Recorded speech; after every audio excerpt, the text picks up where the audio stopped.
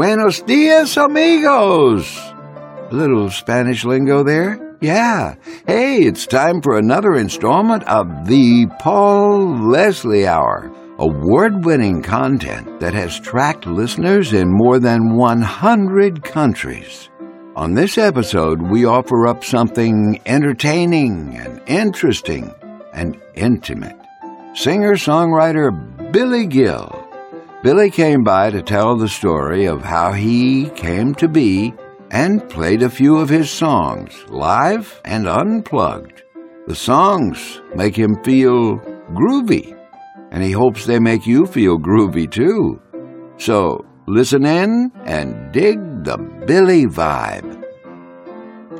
You know, all of these great recordings that have been heard on the radio are being made available on all the listening platforms of our time. Oh, it's a lot of work. But the people have spoken. They want their Paul Leslie Hour. You can help us in our mission by going to thepaulleslie.com. That's www.thepaulleslie.com and click on Support the Show. And thanks in advance to everyone who contributes. All right, no reason not to get this ball rocking and rolling. Here's Billy Gill on the Paul Leslie Hour.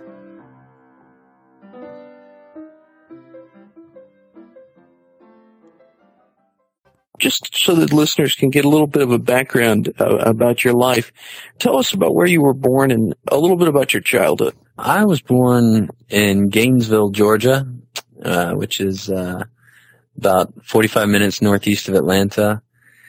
Grew up in the same house for, till I was 18. Had a pretty happy childhood, I would say. And then moved to Texas, to go to college. Studied theater in Dallas, Texas. And, once I was through with that, I moved up to Chicago to pursue acting. And now I've found myself coming back to music, which has always been something I've been into. And now it's just like, I like it.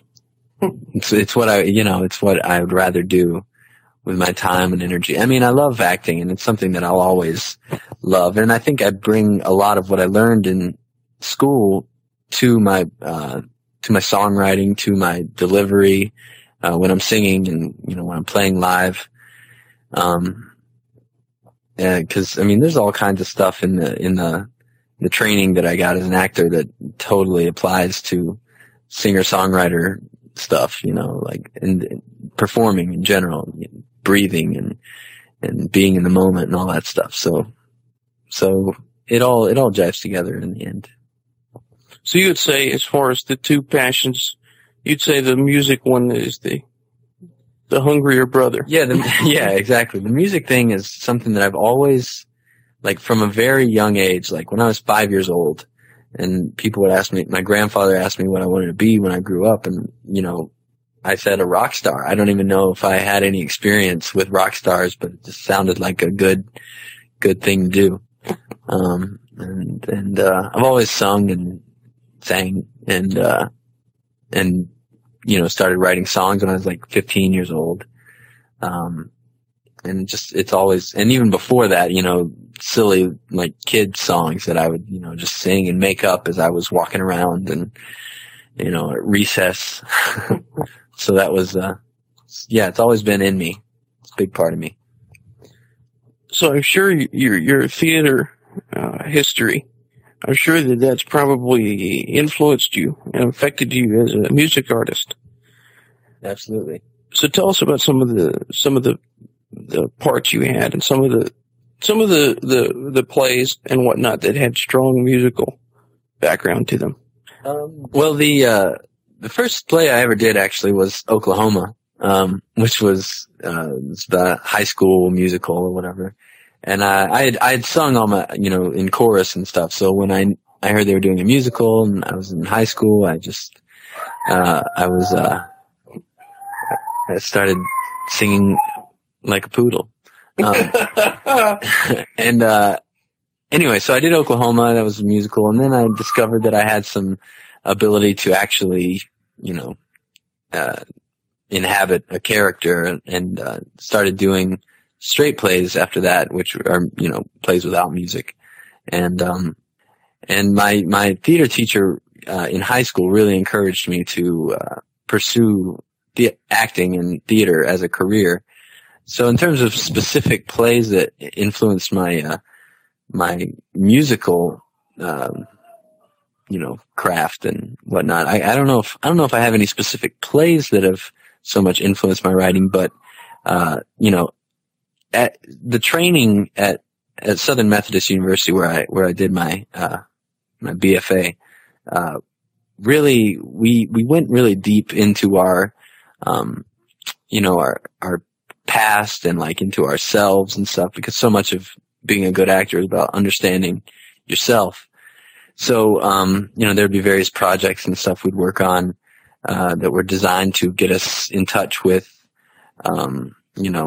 deep emotions and strong, events in our life that we hold a lot of, we tie a lot of emotion to. And I remember specifically writing a couple of songs, as a way to tap into those emotions. I wrote a song about my dad who, passed away when I was 18, which is a song that I still play live today. I wrote that for a class in a solo performance. So yeah, there's just a lot of crossover. You mentioned you started writing songs when you were about 15. Do you remember your first song? I do. It was called Changes. I wrote it about a girl, that was obsessed with for several years. And, we kind of went back and forth, and it was basically like venting my frustration with the fact that, we were on again, off again, and at 1 minute it's good and the next minute it's all like, nothing, so the song was about why it sucks that everything has to change. It's a very 15-year-old theme, because I'm changing. 15 years old, that's a big changing time, looking back on it. So yeah. So how did you end up going from Georgia then to Texas, but then now you're in Chicago? How'd you end up in Chicago? I actually, I was originally going to move to New York. But my girlfriend, who was also, an actor, or is still an actor, we were in the same class together at SMU, and she had been sort of considering joining a theater company up there that was started by a bunch of SMU alums that was having some success. And so she kind of knew where she was going, and I was like, sort of like, I think New York would be good, maybe LA, don't really know. But I just started this relationship with her, and didn't really want to do long distance. So I was like, all right, I'll go to Chicago. What the hell? And it worked out. I like Chicago.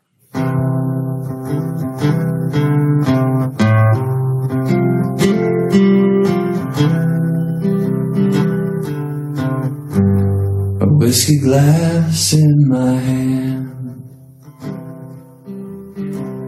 a cigarette on my lips, an empty bar stool beside me, and your hesitant hips. I don't know what you're doing, but you're doing it to me. Something sad in your smile, I think I'm starting to see. But I'm not one of those, babe. I'd never do you that way. I'm not even sure why. I wanna take it all away. No, I can't make you trust me, but I'll help you to try. If you believe me, it must be. I'm not one of those guys. I'm not one of those guys.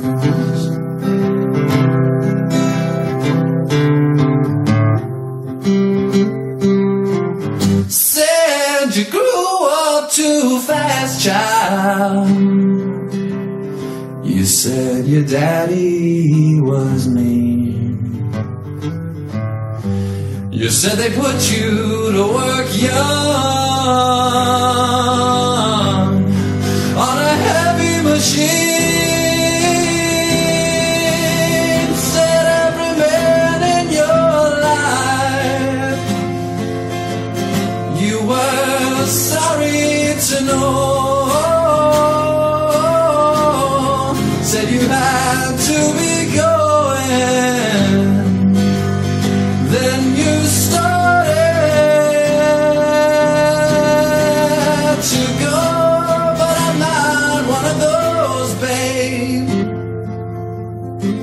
I'd never do you that way. I'm not even sure why, but I wanna take it all away. No, I can't make you trust me, but I will sure help you to try. If you believe me, it must be. I'm not one of those guys. I'm not one of those guys. Well, now I've been around the block a time or two.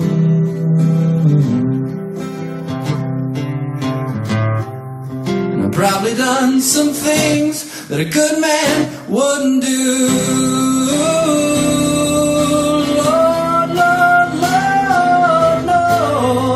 And I've done a lot of searching, and I made up my mind this time. I know you've done a lot of hurting, but I'm the healing kind.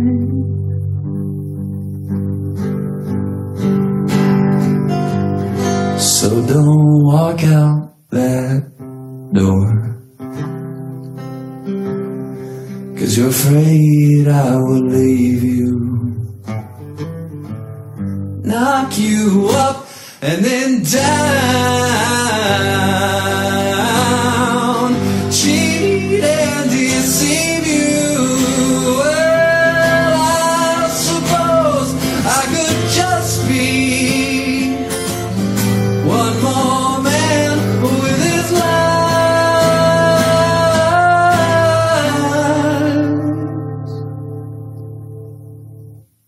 But if you believe me, it must be.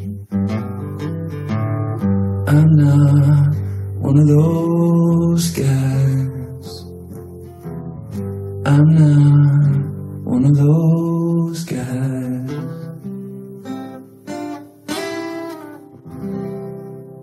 Today's guest, Billy Gill, with One of Those. Now back to our interview with Billy Gill. So, what have you been listening to on your own as of late? What kind of music has grabbed your attention? In the last, I'm obsessed with Martin Sexton right now. He's got some sort of conduit from God, when he's playing, he's just like, there's something greater than what can fit in his, human form. So it's coming out. So he's a big, influence and inspiration, and I'm just a huge fan. And I've also been listening to a lot of hip hop lately, specifically Blackalicious. Good friend of mine, who I actually went to SMU with. His name's Astronautilus. He's doing some really interesting stuff. And I like the Kanye West. He's good. I like his beats. I like his lyrics.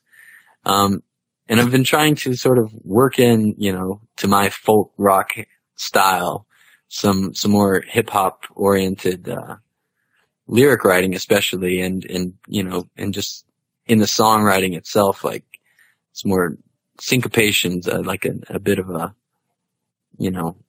I just really connect to that for some reason. I dig the syncopation and the rapping. It's been sort of seeping into me lately, so I like it. I'm trying to use it. What kind of stuff did you, just in your youth and whatnot, what kind of stuff did you listen to? Or when you think about the music you listened to in high school, for example, what comes to mind? I was a Beatles fanatic. I mean, still am a huge fan. I mean, I wasn't a fanatic. There are fanatics. I wasn't, wearing the Sergeant Pepper gear to school, but I was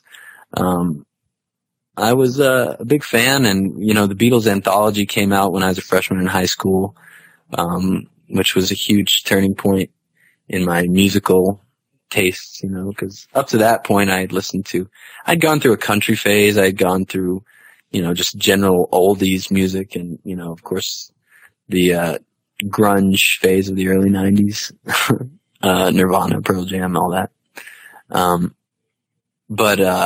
Yeah, the Beatles were pretty much my biggest influence through high school.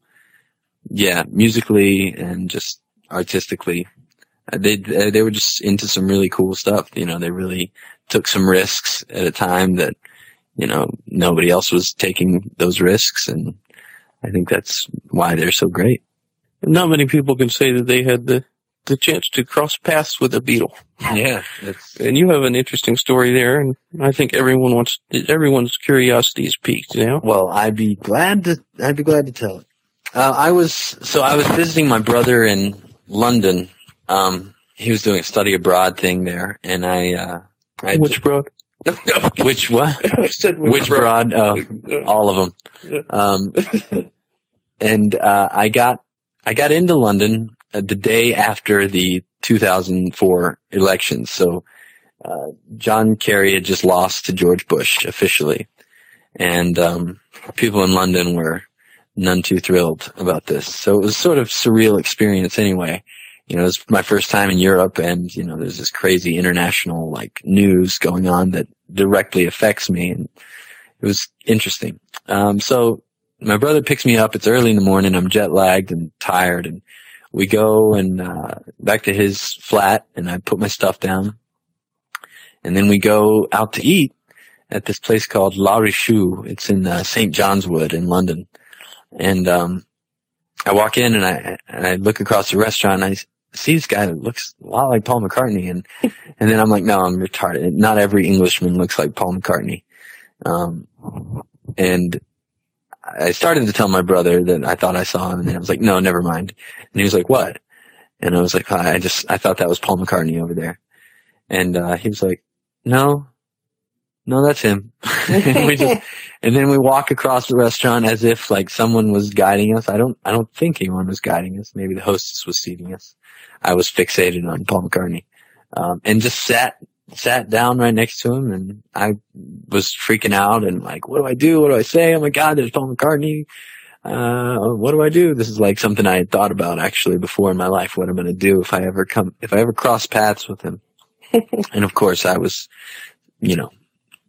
dumb and speechless, but, he was eating brunch, I guess, with his, wife and his daughter, or his then wife. And his daughter turned around and, I was considering whether or not I should disturb them and say, I'm a big fan. And, I was talking to my brother, and I was like, you know what? Never mind. I should just let it be.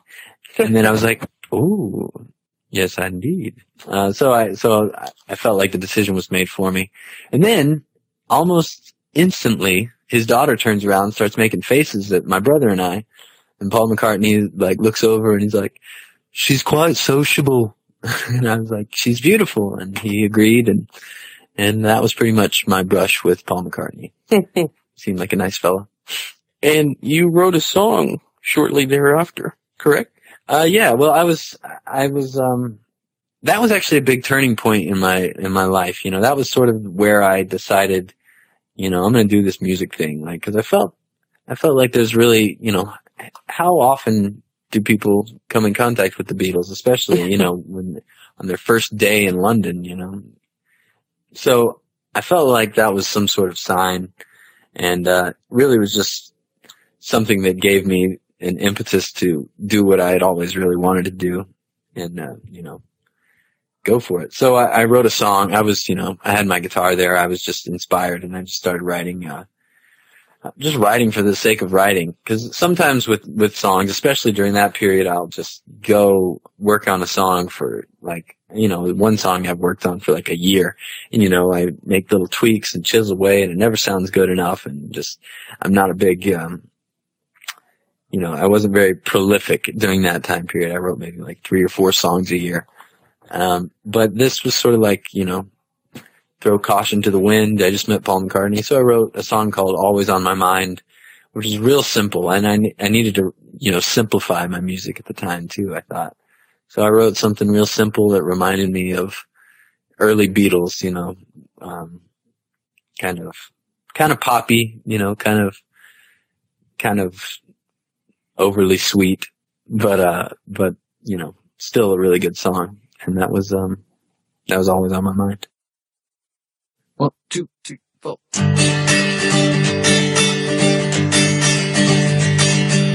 I can't be exact as to why some hearts stay intact. I just know mine is still like that, because you're always on my mind. If I was forced to fight a war, and I was shipped to distant shores, there would be nothing to fight for, except that you're always on my mind. You are always on my mind.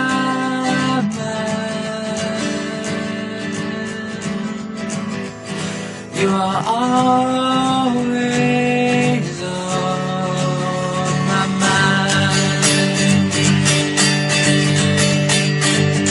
If I could travel around the world, swimming in oceans filled with girls, they'd just be oysters to your pearls. Oh, baby, you're always on my mind.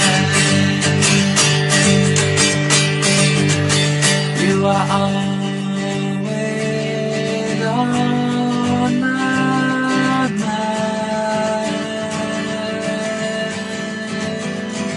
You are always on my mind.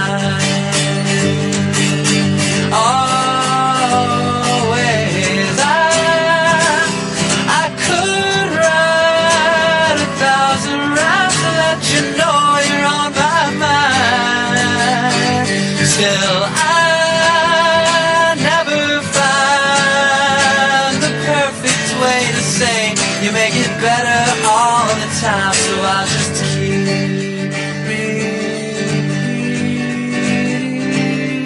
lines.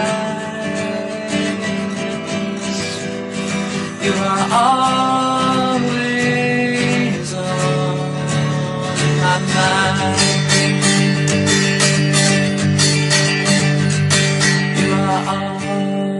Always on my mind. You are always on my mind. Now back to our talk with today's guest, Billy Gill. There's another one of your songs called Still Life, and you describe it as something that makes you feel groovy, and you hope that it makes other people feel groovy too. So tell us about Still Life and this groovy vibe.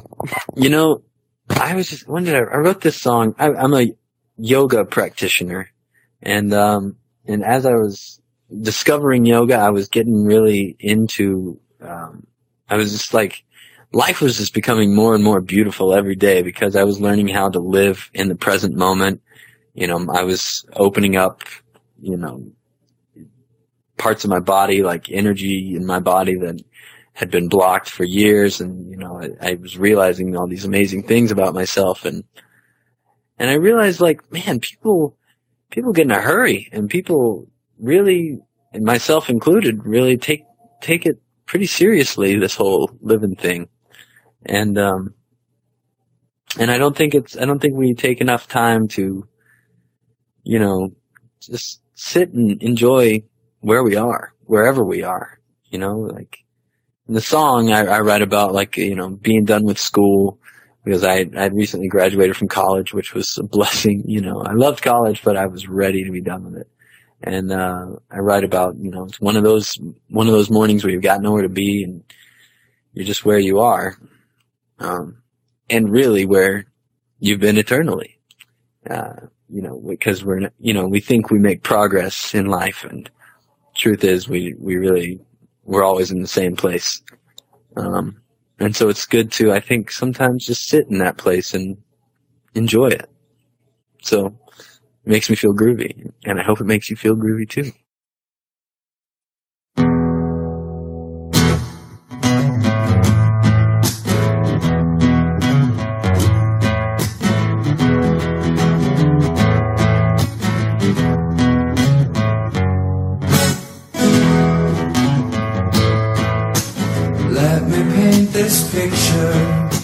Don't take my brush from me. The canvas is your eyelids. Close them if you like to see. It's one of those mornings, you know, when you've got nowhere to be, and you're just where you are, where you've been eternally. Damn, it feels good to be free. Know what I'm saying? Well, don't those sheets feel nice and cool? Ain't you glad you're done with school? Don't you feel like such a fool? There's no such thing as failure. Pick it up, try it out, and see if you can get it. If it doesn't make you happy, better to forget it. And if you wanna, let me know. I can help you take down your hair. Life is too important to care, so don't be afraid to be scared. I'm just trying to paint a still life for now. It may seem like I've lost, but man, I really just got found.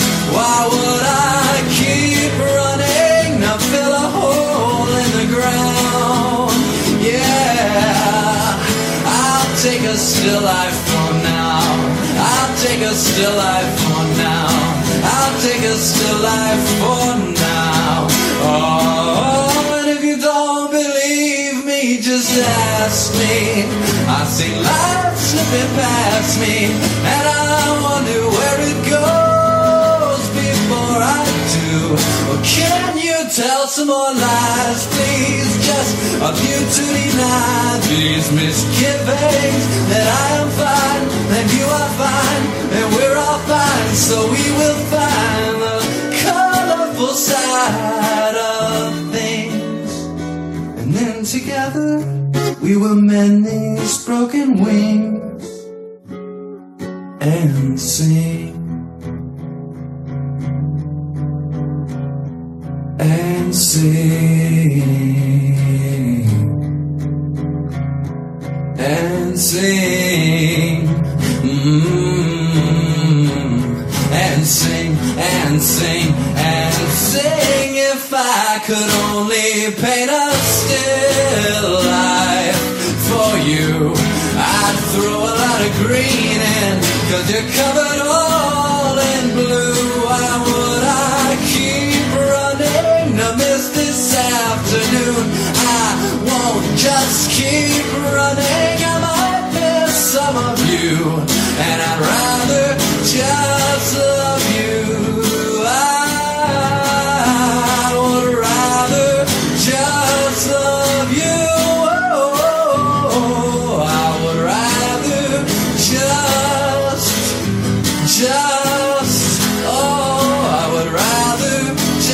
love you, and I'll take a still life for now.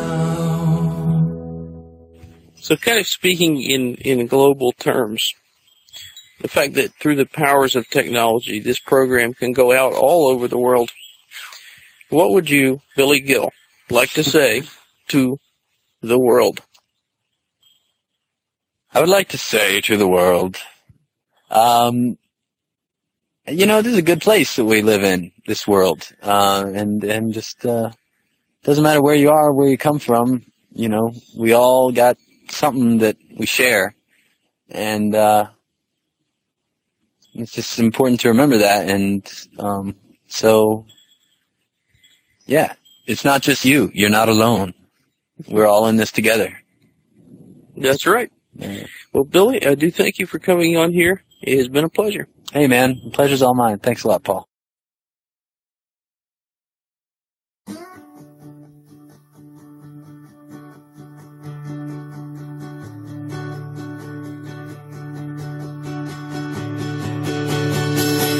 Always hold your breath. I take off when you fly. The lack of oxygen will help us all get high. And always close your eyes when you're breathing in the spring. The flowers know a tune. They will teach us all to sing. Teach us to sing. Teach us to sing. Teach us to sing. Teach us to sing. Teach us to sing. Teach us to sing. Teach us to sing. Teach us to sing with me tonight, and I'll show you what I've been dreaming about. Stay with me till the light. I believe if there's one thing to make it alright, it's love, it's love, it's love, it's love, it's love, it's love, it's love.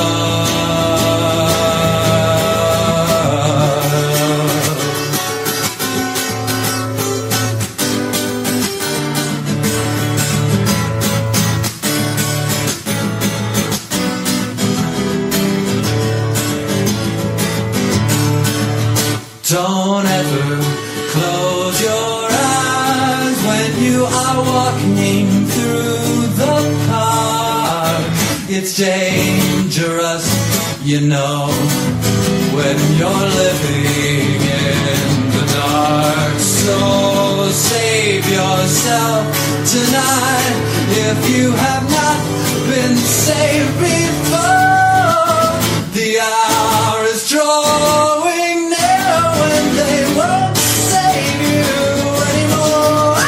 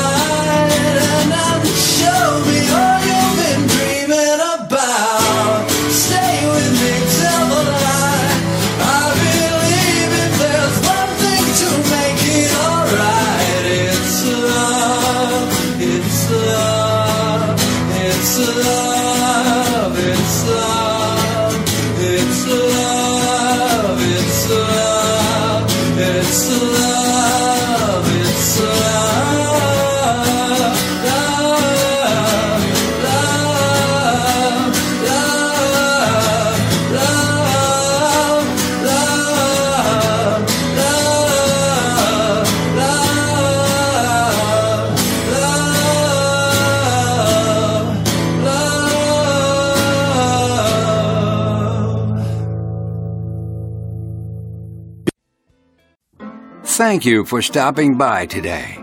If you enjoyed our program, consider telling a friend about it. The Paul Leslie Hour is made possible through people just like you. So you want to keep the show going, right? Go to thepaulleslie.com. That's thepaulleslie.com. Click on Support the Show. And thanks to everyone who contributes. Performance of the intro music is courtesy of John Primorano, The Entertainer, written by Scott Joplin. End credit theme music is courtesy of John Primorano, the traditional song Corina Corina. Your announcer is Dan Gold. Hey, that's me.